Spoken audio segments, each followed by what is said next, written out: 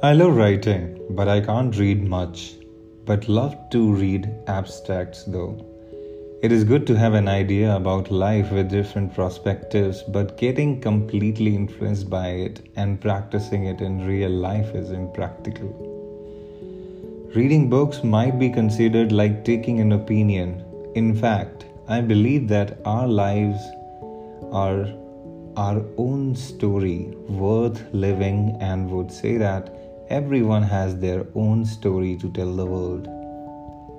So, live your own dreams, live your own life in your own unique ways. Make mistakes because it's human tendency, but eventually you learn from it and move on. Embrace this beautiful world full of amazing people around you.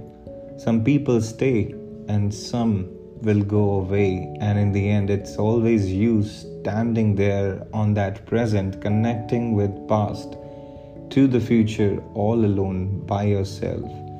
But yes, we all need someone on the future side of the bridge to take you along this journey called life. Sometimes things get complicated, and no matter how desperately you want that person in your life to make it work out, but it will be all waste unless that very same person has the same feelings for you and feel the same way you are feeling for her. What do you think about life? And have you ever come across similar feeling? Share your thought in the comments below.